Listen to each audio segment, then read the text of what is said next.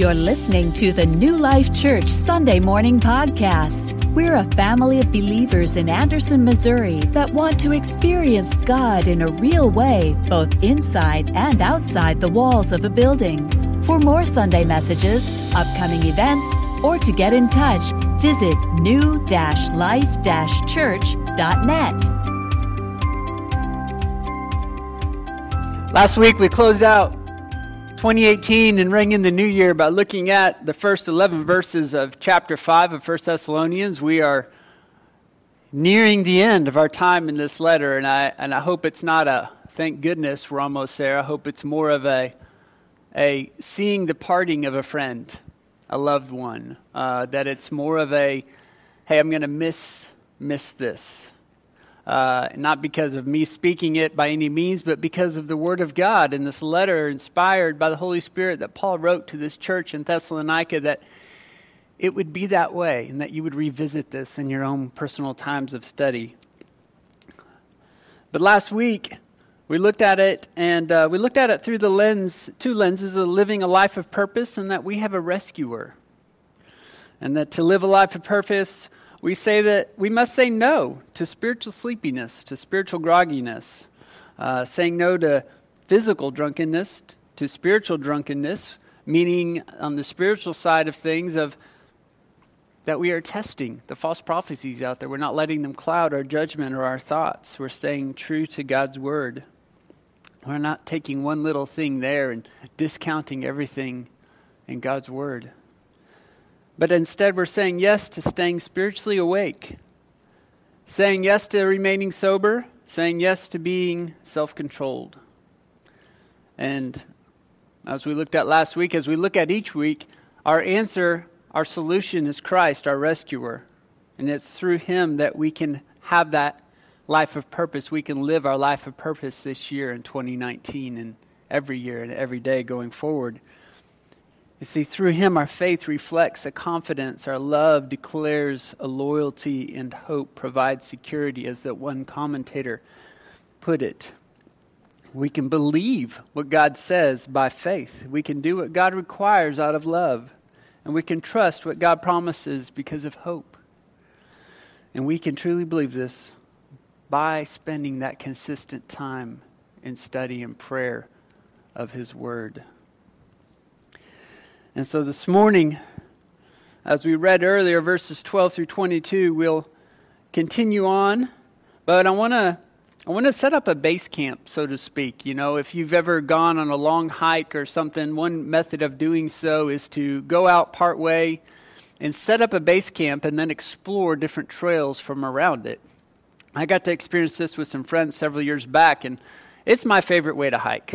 To just go out for like 20 or 30 miles straight, and you can barely carry anything, it's about as light as possible. But when you go in a couple miles and set up a base camp, we hauled in steaks and fish, and, we did it right. We're like, hey, I can handle a 120-pound backpack for a couple miles in and set up everything.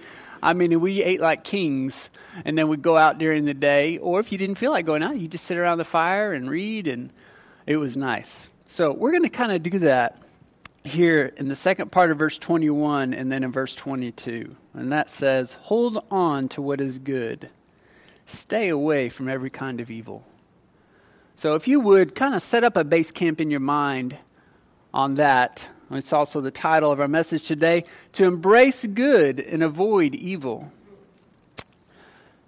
And so in light of this morning's message title, I believe it'd only be fair to begin by answering two questions here.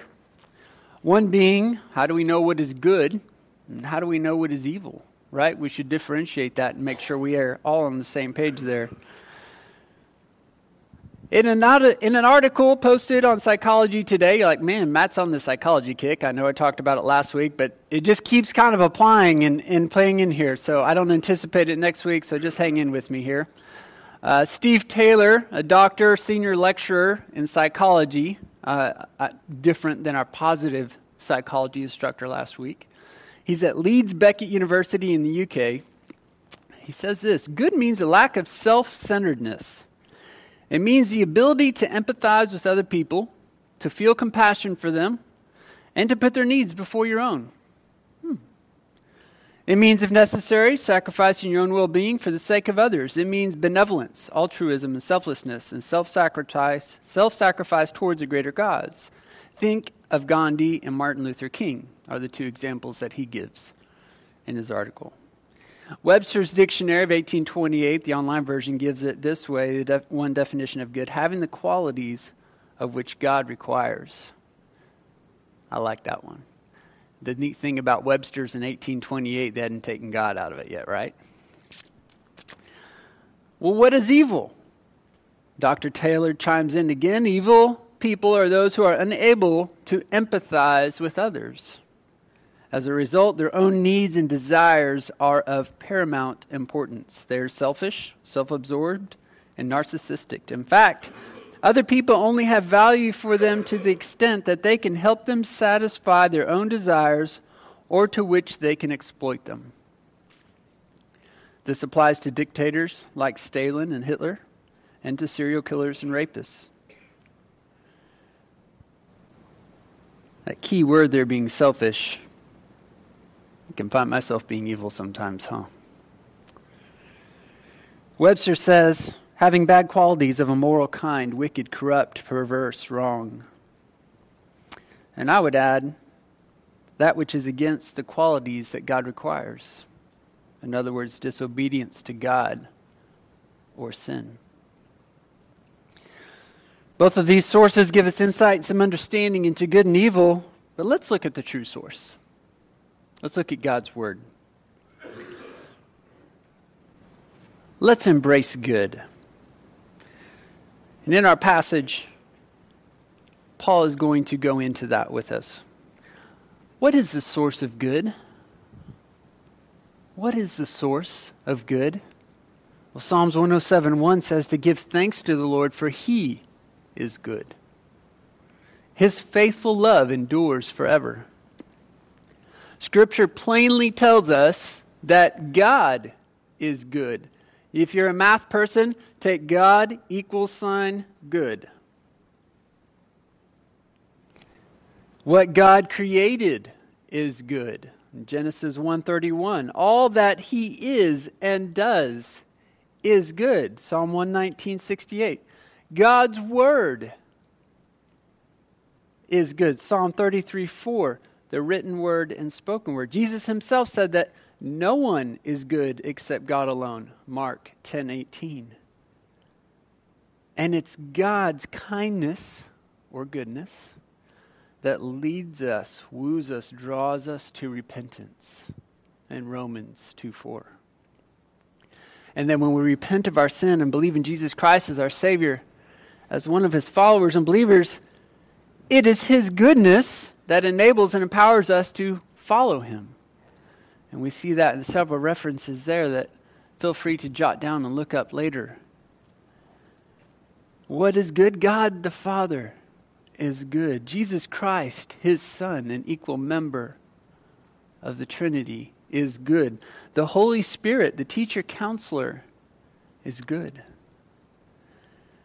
And it's only from Him and through Him that we can be good and do good things. You know, many people do what is perceived as good things. You know, atheists can be very benevolent.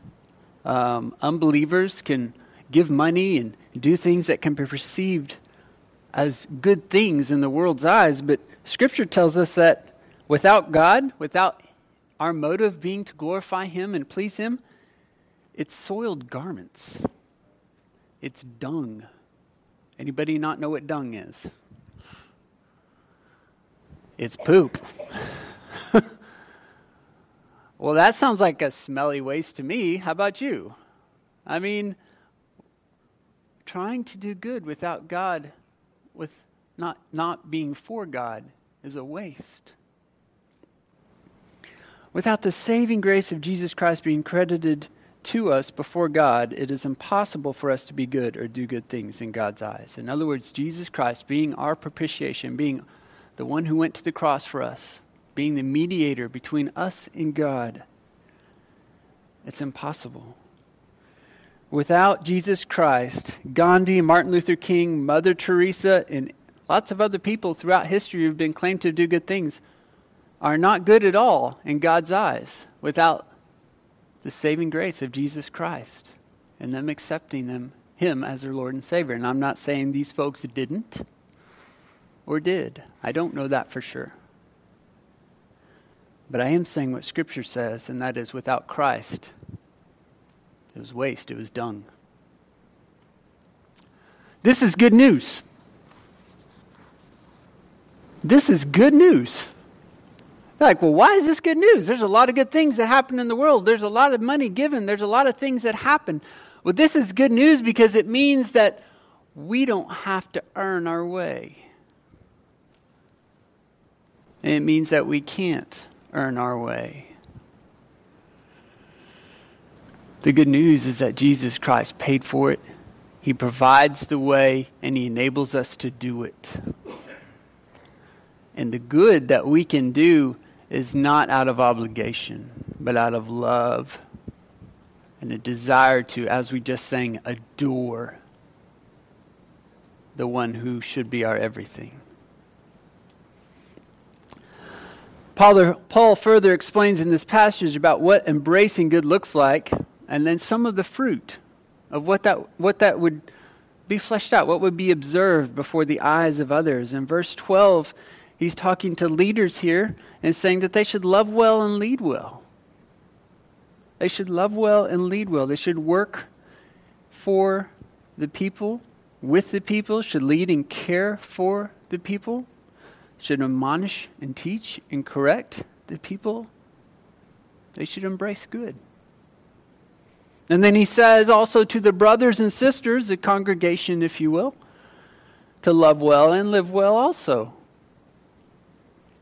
In verses 12 and 13, to recognize and respect the leaders, to love, to be at peace with one another, to embrace good. And then continuing on, Paul exhorts all of them in a loving way for each other to build one another up. The verse we ended on last week, right? Verses 14 to 15. That we together should warn the idle. Also, that word idle could be disorderly. To warn them in love. Not out of judgment, but warn them in love.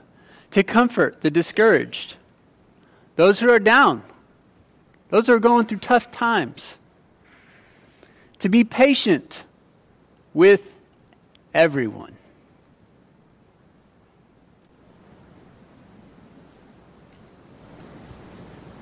Everyone. Not just who it's easy to be patient with. That we should warn each other against revenge. We should embrace the good. Paul then moves on, and out of our anchored verse of embracing good and avoiding evil, he jumps into the evil side of things. And we looked at the definitions earlier. Sin is what is evil. A white lie is evil. Gossiping is evil. Lustful thoughts or actions are evil. We hesitate to throw that label on our bad choices, don't we? Wicked, evil. It's like, yeah, I blew it. I'm sorry. I messed up. We like to skim it, don't we? Just kind of smooth it over, make it a little less offensive. The bottom line is any time that we choose to gratify ourselves instead of love God,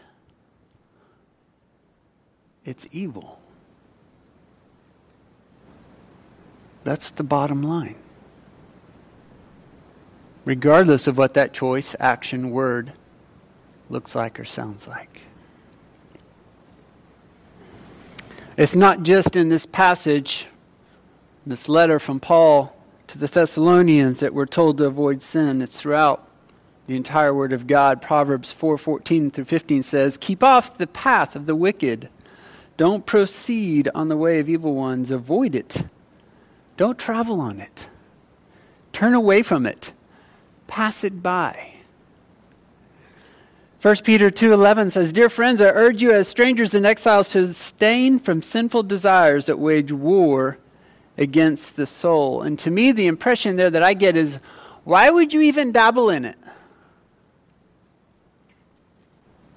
Several weeks ago, and there was the illustration of going down that dark alley. You know, in the movies and the TV shows, that scary dark alley, and you're screaming at the person, "Don't go down there, you moron. You're going to get hurt or killed or taken," or whatever. We all know it's coming and happening. And that's us when we dabble in what is evil. That is us. Then Paul ups the stakes in Colossians 3:5 and tells us to put to death our sinful earthly nature.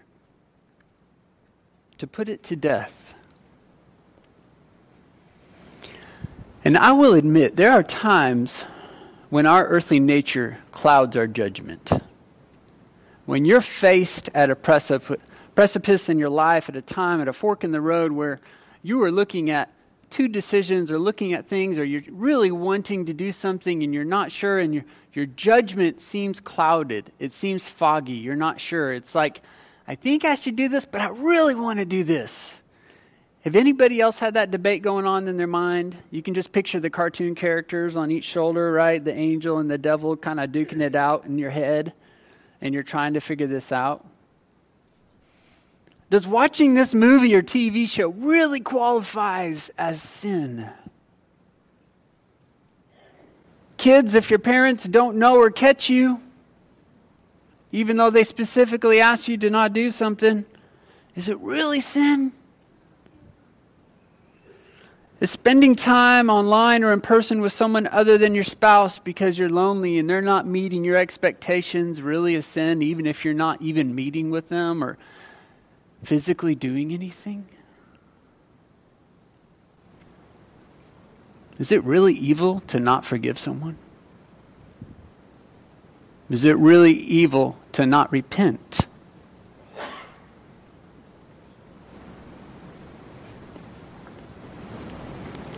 What about when I put my needs and wants above others? The answer to all of those is yes.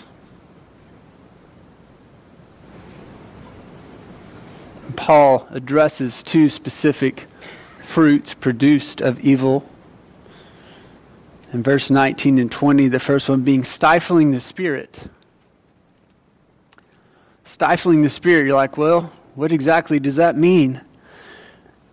A definition that I came across that I really appreciate and like is despising the supernatural work of the Holy Spirit and treating it with contempt. Despising the supernatural work of the Holy Spirit and treating it with contempt. In other words, shaming Him, disgracing Him, considering Him worthless. That is an evil to avoid. Despising prophecies is another one, which means to despise God's written or spoken word. Okay, and there's a lot of false prophecies out there. There's a lot of false prophets out there. But basically the bottom line is this, is to despise, shame, ignore God's written word or God's spoken word if He were choosing to speak this word through somebody else. Like our goal and attempt when we teach from up here is on a Sunday.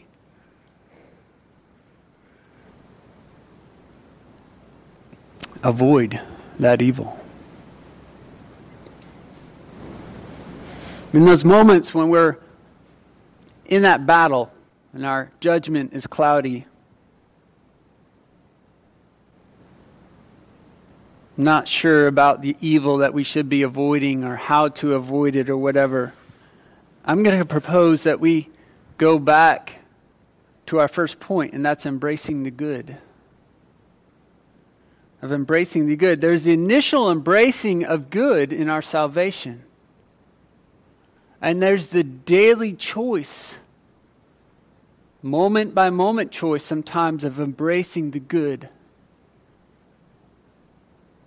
of His Word through prayer and encouragement from a loved one a brother or sister who cares about us, who might say, hey, you're a little idle right now. Hey, you're a little disorderly right now.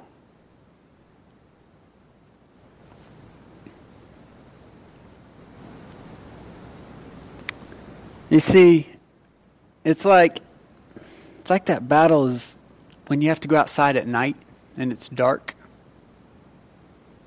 And you want the clarity that a flashlight can give you. The difference between stumbling around outside at night when something's in the chicken coop or whatever's going on, you're checking on the cattle and you're having to walk through the woods or whatever may draw you outside at night. The difference between having that flashlight versus not. Psalms 119, 105 explains to us that God has given us a light for this darkness, cloudiness in our judgment. It says, your word is a lamp for my feet and a light for my path. I love this quote by Hebert, I'm not quite sure how to say his last name here, but the quote goes like this: the acuteness of the believer's spiritual perception is dependent upon the spirituality of his or her daily walk. Did you catch that? In other words, it is clear what we should do when our spiritual perception, when we are anchored in embracing the good in our relationship and salvation in Jesus Christ, His Word to us, a relationship with Him through prayer, that fogginess is gone, that darkness is gone in those moments and in those times. And honestly, if we're going to err on anything, wouldn't you rather be standing before the throne of God someday, erring on the side of, I missed out on watching that movie. I missed out on an affair of the heart in a relationship with somebody I shouldn't be having. I missed out on fill in the blank. Wouldn't you rather be standing before Him and being able to say that instead of wondering?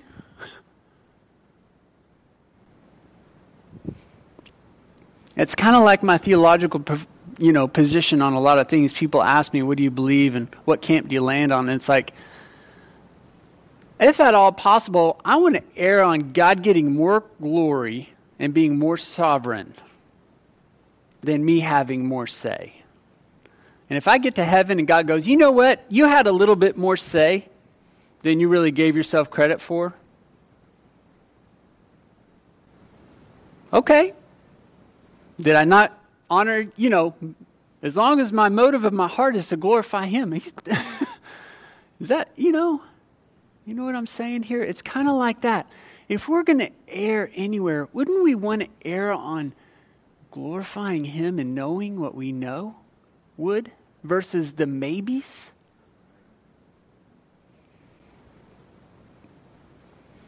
The Bible is the light that'll give us the clarity when we can't see clearly through the night of confusion, and prayer is like the switch that turns that light on. The Bible is the light, and prayer is like the switch that turns the light on. Hand in hand, working together. And the reason I say that is because, not that one is more important than the other, but prayer is what aligns our heart and our will with God. And it's through prayer that we ask the Holy Spirit to guide us, to teach us, to counsel us through His Word.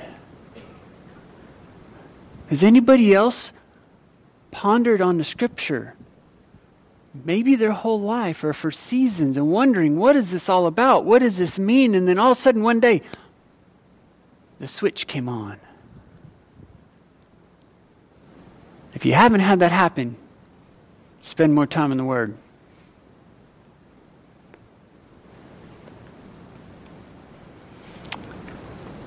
And then in verses 16 through 18, no wonder Paul says that we should rejoice always. Pray constantly. Give thanks in everything, for this is God's will for you in Christ Jesus.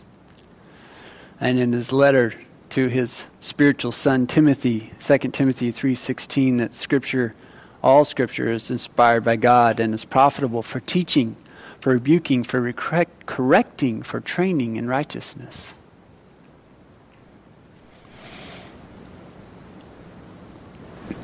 Our part in this is equipping ourselves with God's Word, the light. Pick up the light. You got the flashlight on the shelf before you go outside at night. But we go outside without it, and then we stub our toe and trip and fall. Whose fault was that? We didn't pick it up. It's there. It's there. And then prayer. When we choose to not pray, we have the light in our hand, we're just not switching it on.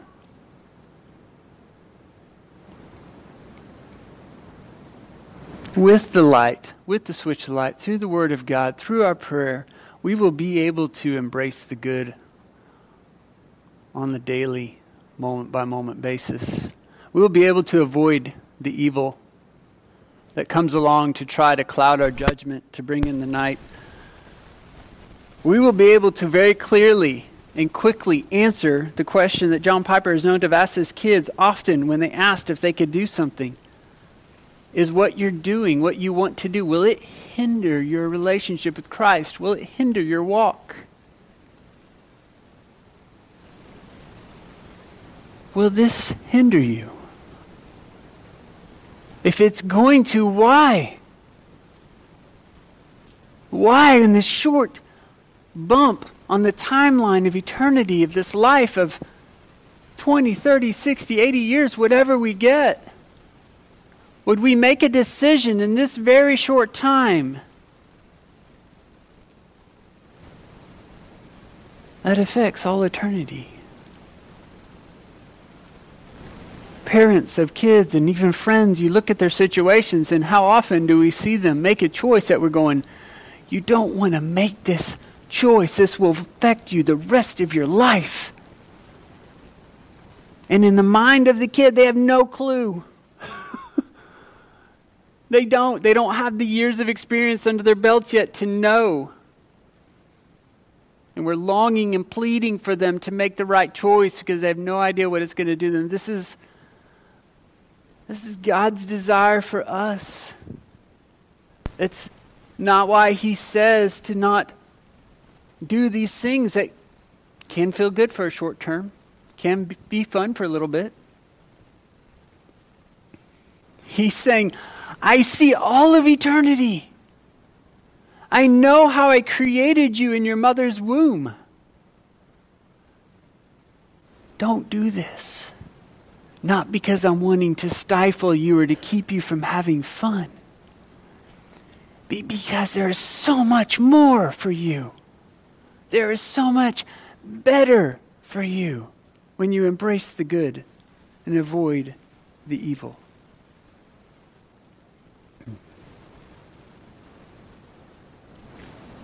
I recently heard a song. I think it's been out for a while after I looked it up, and I didn't realize that it hadn't affected me before. But the lyrics in the song go, tomorrow's freedom is today's surrender. Tomorrow's freedom is today's surrender. Isn't that profound? Once in a while there's a really good song that comes along and you just hit it and you just go, you got to pause it. You're like, I got to chew on that for a little bit. That was me with this one.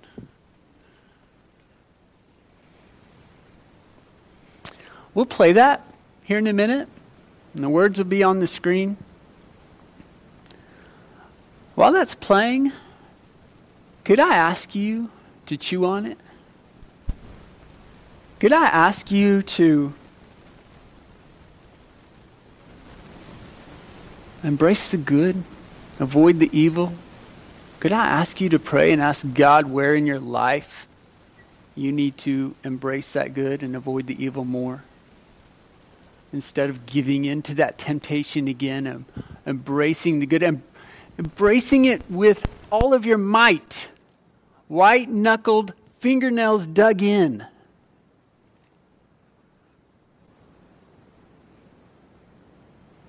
You can stay in your chair. If you would feel more comfortable to come up here, you're welcome. This isn't pastor-only zone or anything like that. If you would like somebody to pray with you and for you, I would love to. I know Tony would. I know Gary would. I know Kurt in the back would. And I know there's many others I'm not even mentioning here. I'm just throwing out names that you've seen up here recently. People that might be familiar faces. I know Miss Nancy would love to.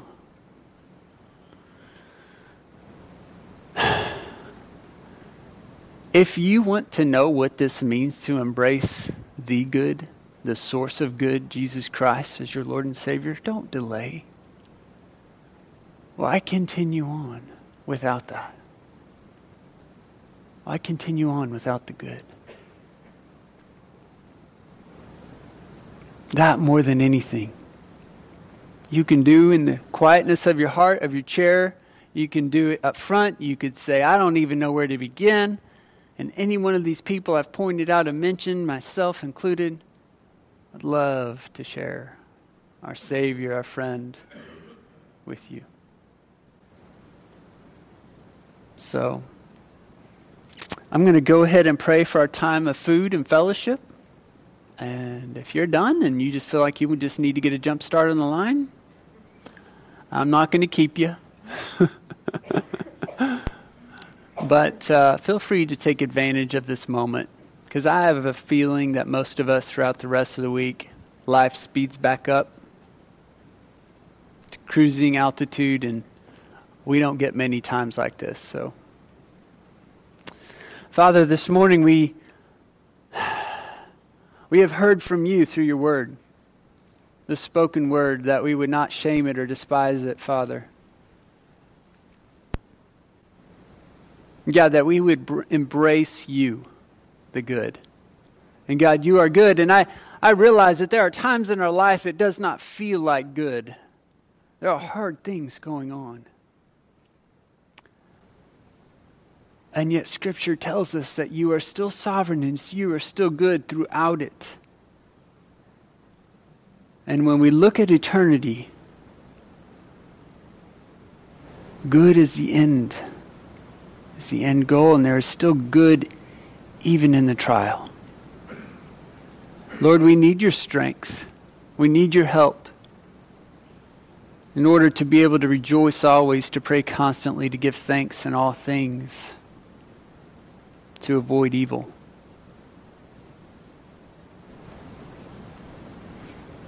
Help us, Lord, through your Holy Spirit, through your word, through prayer, through the encouragement of each other.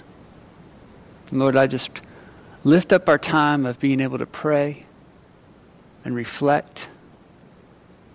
Lord, if there's somebody that needs to talk to somebody, that you give them courage to do so. Lord, I thank you for our time of fellowship and your provision of the food. I ask for your blessing and favor over those who have prepared it for us. In your precious and holy name.